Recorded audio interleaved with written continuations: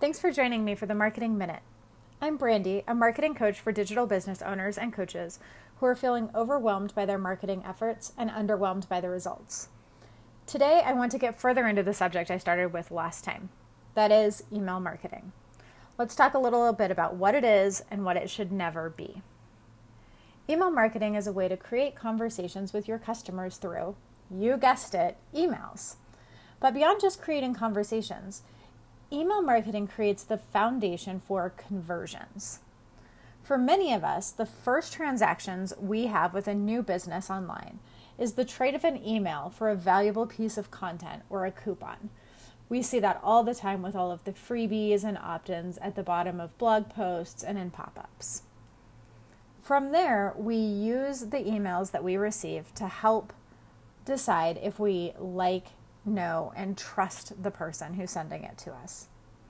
Because we buy from people and businesses that we respect. So, what's the difference between email marketing, welcome series, and funnels? Email marketing is simply using email to promote your goods and services. It's that simple. For most business owners, we do this through regular newsletters that can be a combination of content that extends that know, like, trust factor and promotions. Some messages may be more promotional than others, but the general idea is that they go out on a regular basis to keep in touch with your subscribers.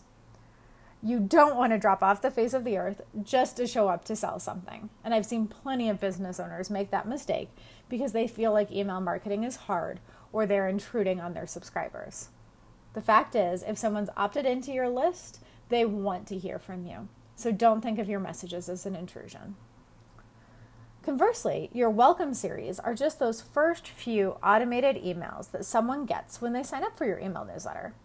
They give your audience insight to who you are, what you stand for, and why they should trust you with their problems. During your welcome series, you should not be sending them your regular newsletter as well. Just that really focused welcome series. And for me, that's not when you want to get into selling your highest priced products. Because remember, this is like a first date.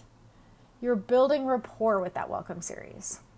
They don't even propose on the first episode of The Bachelor, so you don't want to ask someone to buy your highest priced product in your first couple of emails either.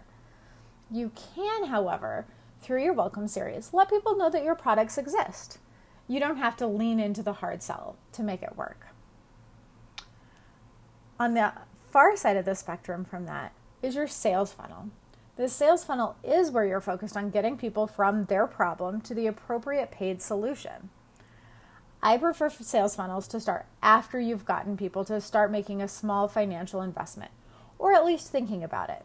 You're leading them to the upsell, like going from an ebook to a course or adding one-on-one support to a program. So, what's the difference between a welcome series and a sales funnel? Some people I've seen use those terms interchangeably. But the difference is really the goal of the series. The first time someone interacts with you, the first time that they subscribe, your goal should be to build likability and trust. That's what the welcome series does. Later, a sales funnel moves someone who, remember, already likes and trusts you to the point of making a sale.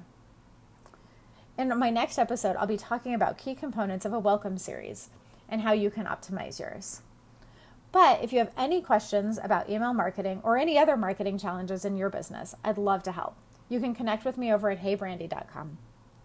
Thanks for listening.